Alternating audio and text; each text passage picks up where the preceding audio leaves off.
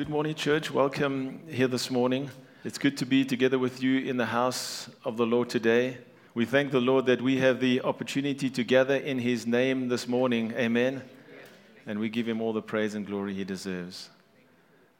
Before we move into studying the Word together, let's have a word of prayer. Father, we are so grateful that we can gather in the name of our Savior Jesus, and we thank you for this church that we are a part of. We thank you that your word says that you will build your church and the gates of hell will not prevail against it. Lord, as we spend time studying your word today, we ask, Holy Spirit, that you would illuminate the scriptures that we read so that we would not only understand them, but have the ability, where applicable, to apply them.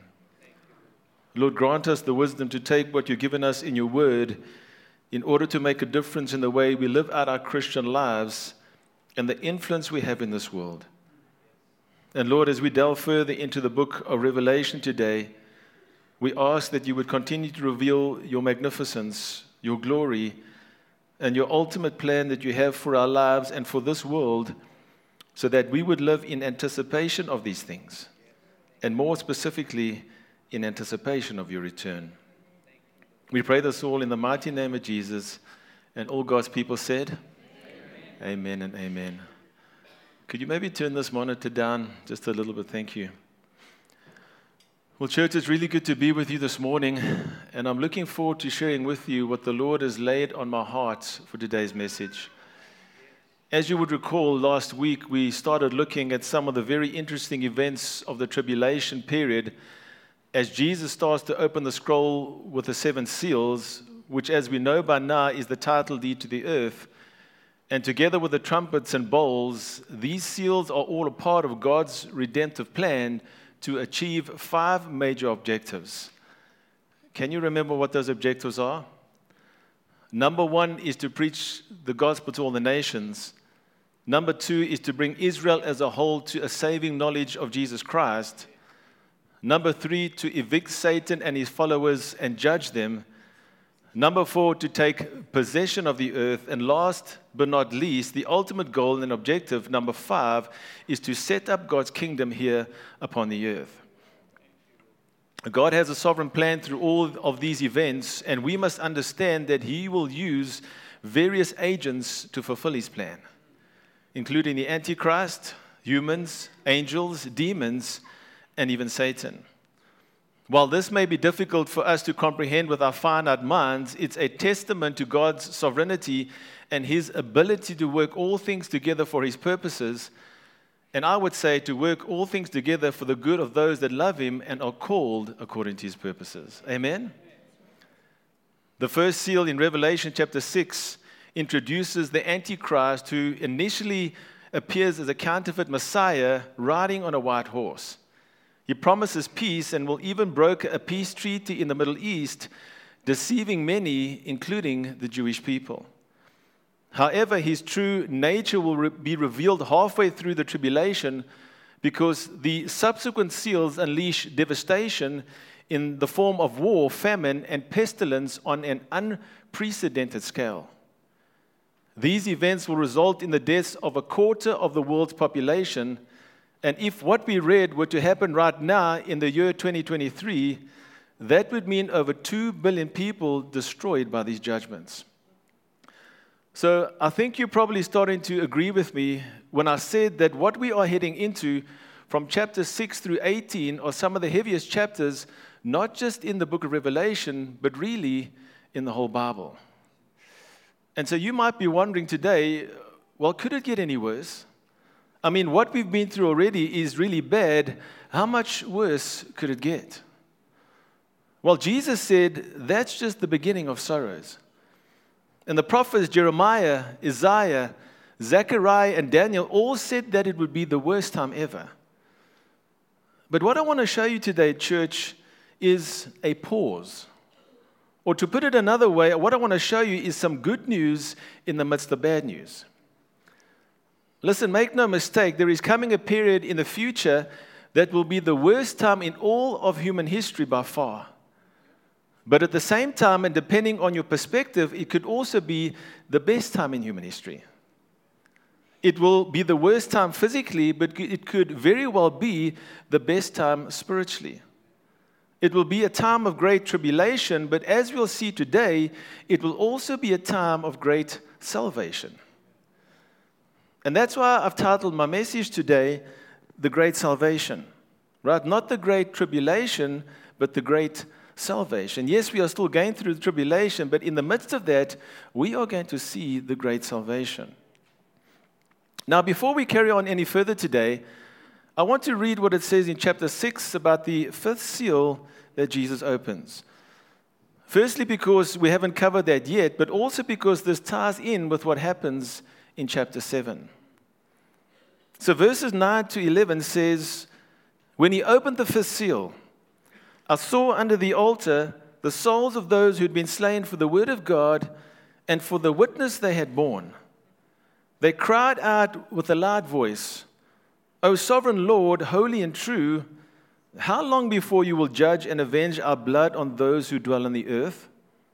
Then they were each given a white robe and told to rest a little longer, listen to this, until the number of their fellow servants and their brothers should be complete, who were to be killed as they themselves had been." This is speaking about martyrdom during the tribulation period.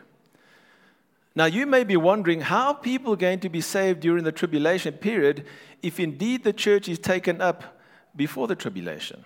I mean, who's going to be preaching the gospel to them, right? Well, I'm glad you thought about that question, because they will be able to hear the gospel from three different sources. Number one, there's going to be 144,000 Jewish evangelists unleashed on the earth, which we'll look at today. Number two, there will be two witnesses that arrive at a very pivotal moment of the tribulation, which we find in chapter 11. And number three, in chapter 14, there's going to be an angel flying in the atmosphere of the earth, around the earth, to preach the gospel. Just think about that for a moment. And with all of these different sources spreading the gospel, God's salvation comes on display at the most unexpected time, which means there's going to be good news in the midst of bad news. Tell the person next to you, God is always up to something good. Amen? Now, what's important to understand about Revelation chapter 7 is that it is a parenthetical chapter. Sounds like a big word, but it's like an interlude you would have between two songs. It's not in chronological order because, as you'll see, it is placed right between these judgments, even before the seals have been completed, and it looks out of place. It kind of is out of place. But all you and I need to know about why this is placed here out of chronological order, the main purpose for this parenthetical chapter is to give you and I valuable information so that we'll have a better understanding of what's going on throughout this book. Does that make sense? There's a few more parenthetical chapters as we go through the book of Revelation, and the Holy Spirit has divinely put all these things together in the Word of God to help us better understand what's going on. Now, just a quick thing to note before we start reading chapter 7. If you can remember, the last verse of chapter 6, verse 17 says, "For the great day of their wrath has come, and who can stand?" And who can stand? Church, that question of who can stand is going to be answered in chapter 7. So let's start reading what it says from verses 1 to 4. It says, "After this I saw four angels standing at the four corners of the earth." That doesn't mean that the earth is flat and square. It just means north, south, east, and west. And it says, "Holding back the four winds of the earth, that no wind might blow on earth or sea or against any tree. Then I saw another angel ascending from the rising of the sun with the seal of the living God. And he called with a loud voice to the four angels who had been given power to harm the earth and sea, saying, 'Do not harm the earth or the sea or the trees, until we have sealed the servants of our God on their foreheads.' And I heard the number of the sealed, 144,000 sealed from every tribe of the sons of Israel." And just so there's no mistake as to who they are, the sons of Israel are listed from verse 5 to verse 8. 12 tribes are mentioned, and 12 times 12,000 is equal to 144,000. It says the tribes of Judah, Reuben, Gad, Asher, Naphtali, Manasseh, Simeon, Levi, Issachar, Zebulun, Joseph, and Benjamin. And you know, church, it's quite interesting how so many groups or different denominations have tried to identify with the 144,000 throughout history. Probably the most obvious one is the Jehovah's Witnesses. And if you identify with 144,000 in that context, that means that there's only 144,000 of you that are going to make it into heaven. Right? So sorry about the rest of you. There was also a church in the early 1900s by the name of the Worldwide Church of God who believed that they were the 144,000. That church doesn't exist anymore.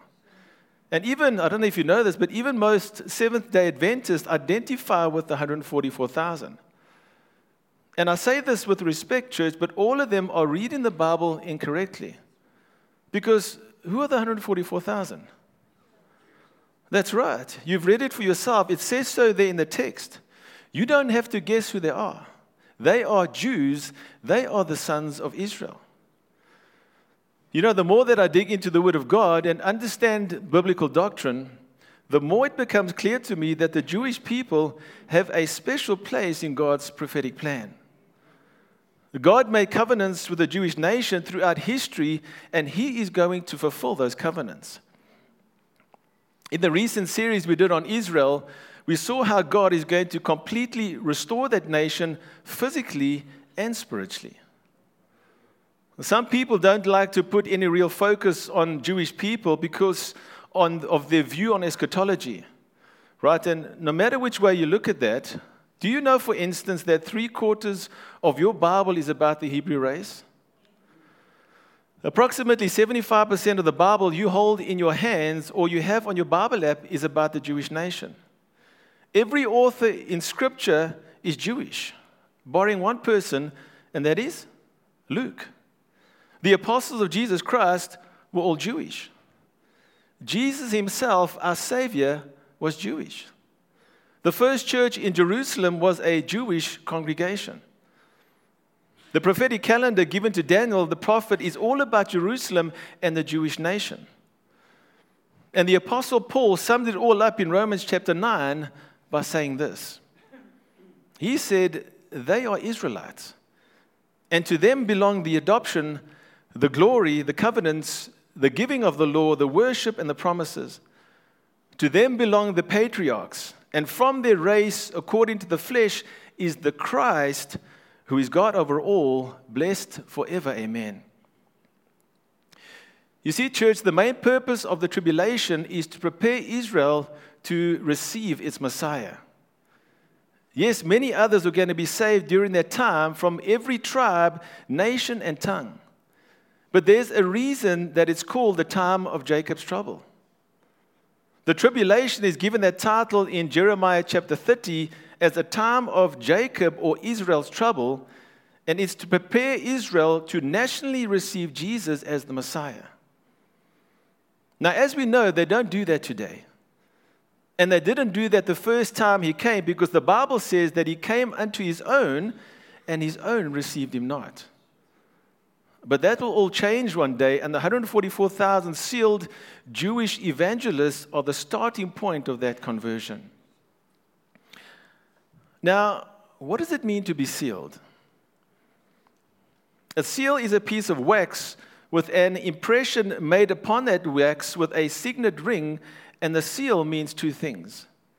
It means ownership, and it means protection.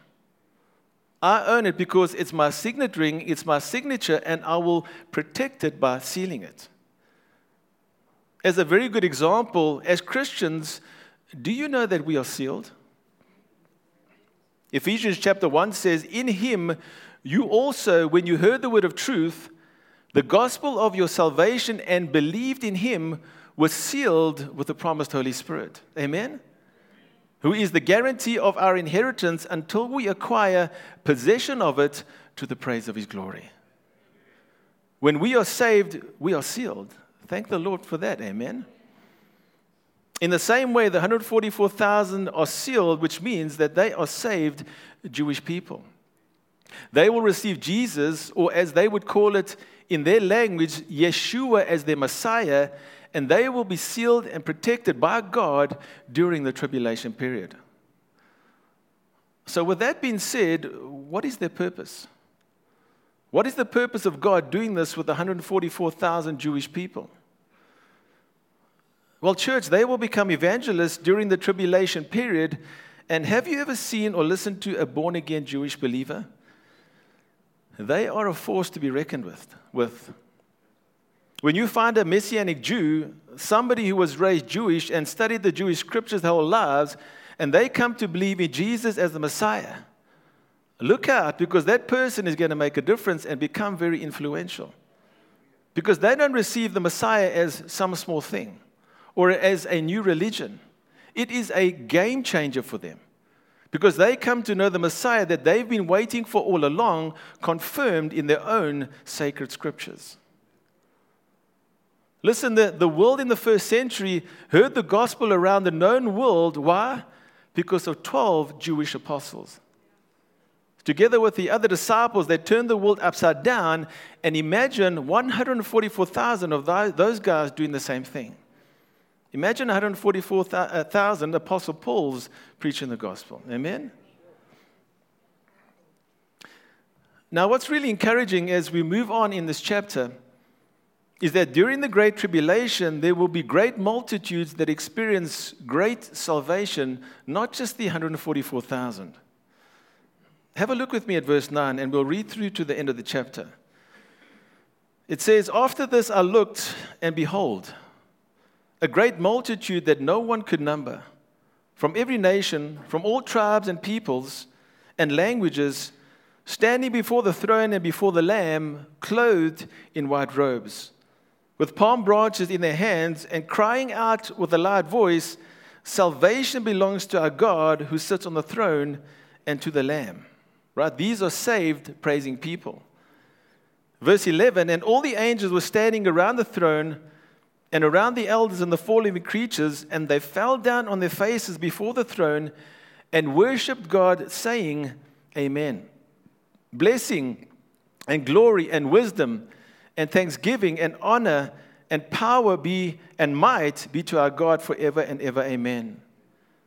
Then one of the elders addressed me, saying, 'Who are these clothed in white robes, and from where have they come?' I said to him, 'Sir, you know.' And he said to me, 'These are the ones coming out of the great tribulation. They have washed their robes and made them white in the blood of the Lamb.'" This is all salvation language. Verse 15, "Therefore they are before the throne of God and serve him day and night in his temple. And he who sits on the throne will shelter them with his presence.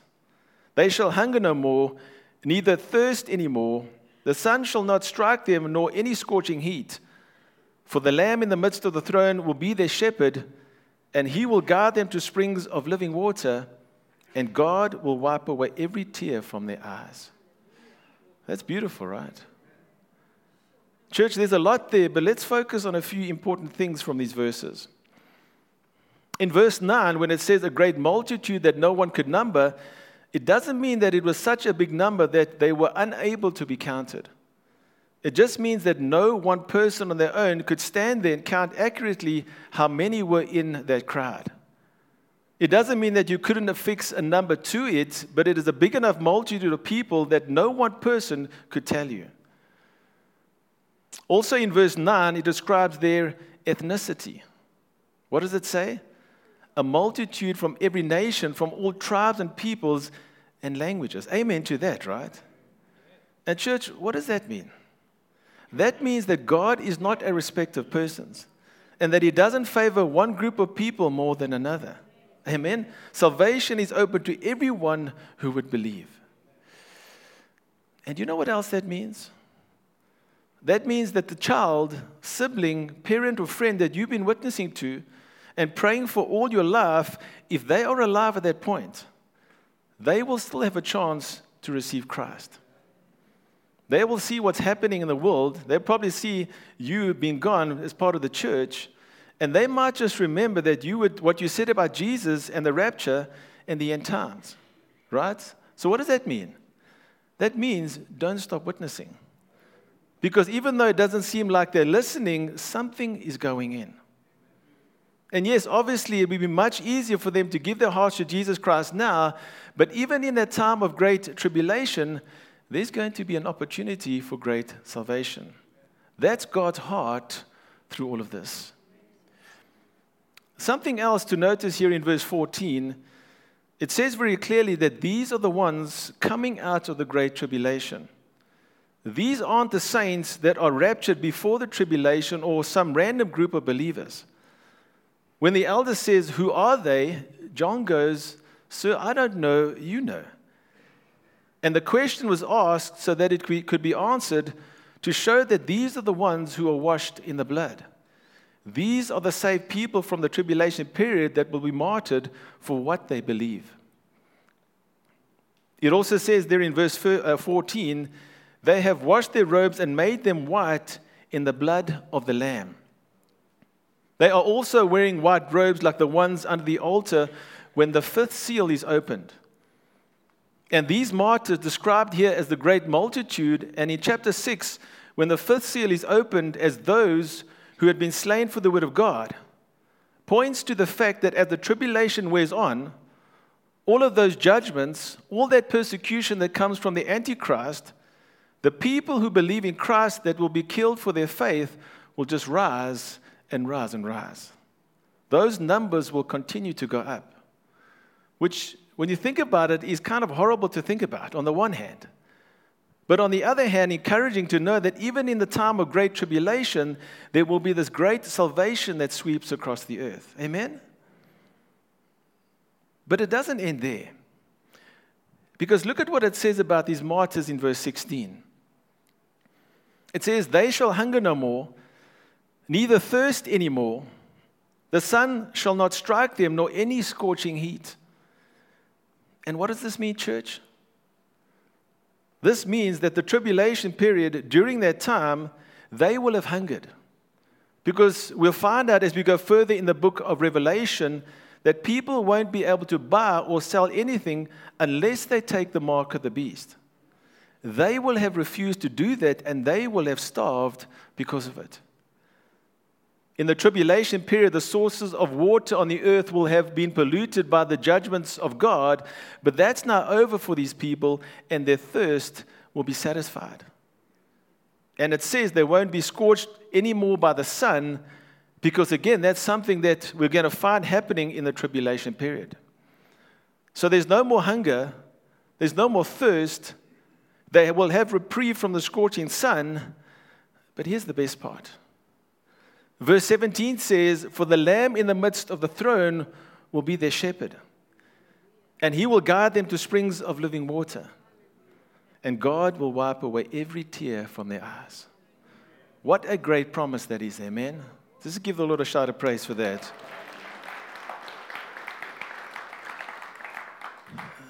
Church, there's a friend of mine that has this saying where he says about a certain situation, "But God."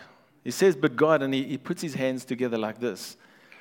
So in other words, as an example, yes, life is challenging and the enemy is always at work, but God. Yes, the doctor says it's a serious diagnosis and the future doesn't look that bright for me, but God. Yes, evil looks like it's having its way and the world is getting darker and darker by the minute. Say it together with me, but God. And you know what, church? It's the same with what's going to happen in the last days.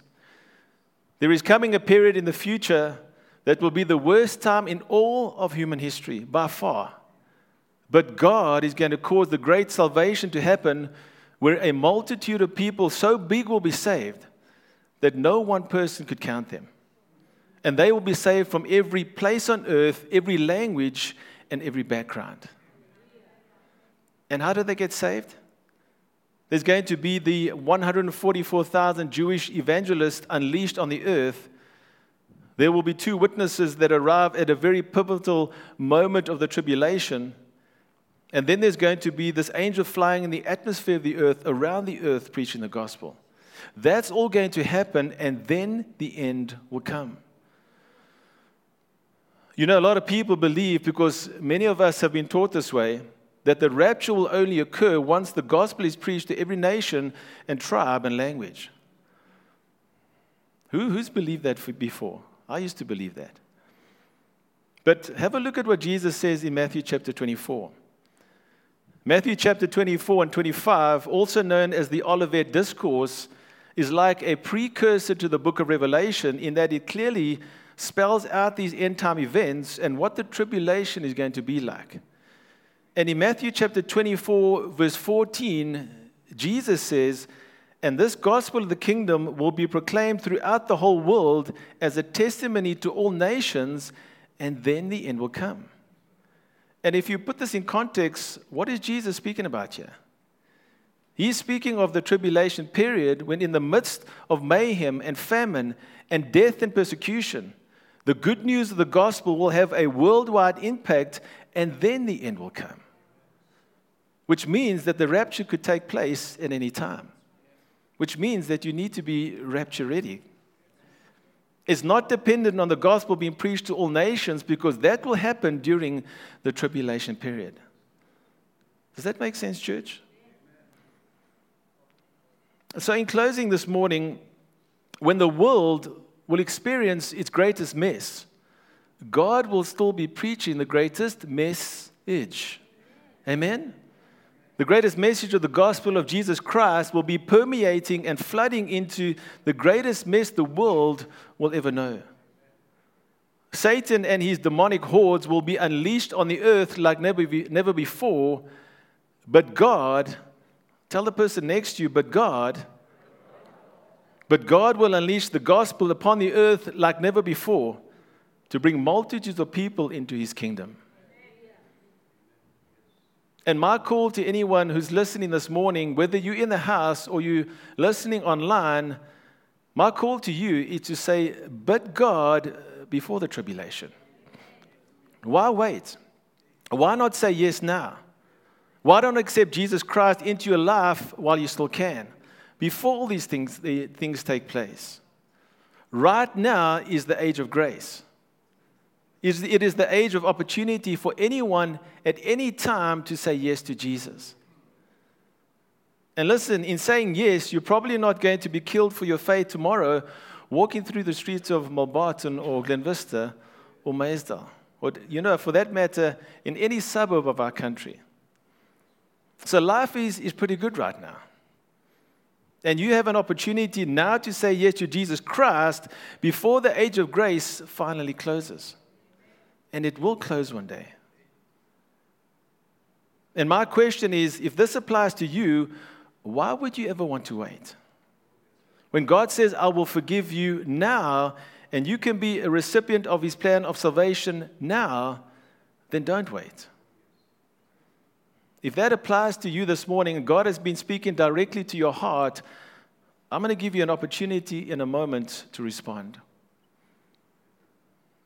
The second call I want to make this morning is to everyone who is going through something really difficult in their lives right now.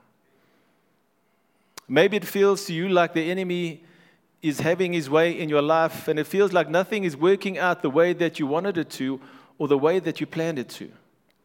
And you feel like your life is a mess and you don't know where to turn anymore.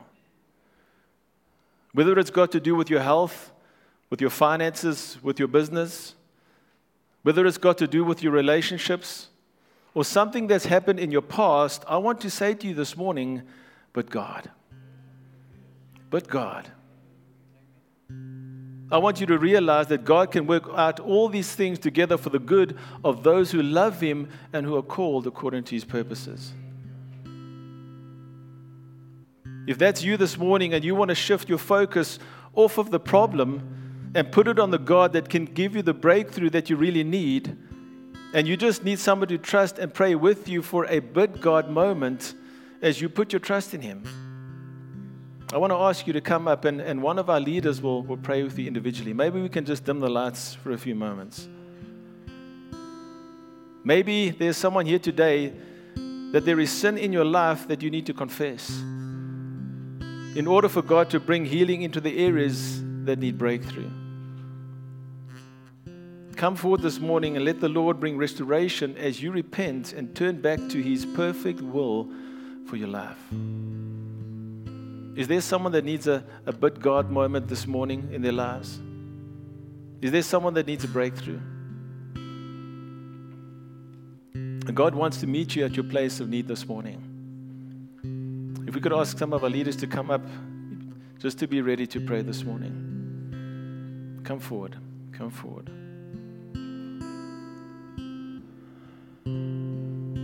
We often want to fight these battles on our own, thinking that we can work these things out by ourselves. But I want to say to you, God is the one that can bring breakthrough into your situation. God is the one that can bring healing into that area of your life this morning. If there is a brokenness that you've experienced in your past that you just can't seem to let go of, God is saying today is the day where He wants you to get breakthrough in that area so that you can move forward in freedom. Thank you, Jesus.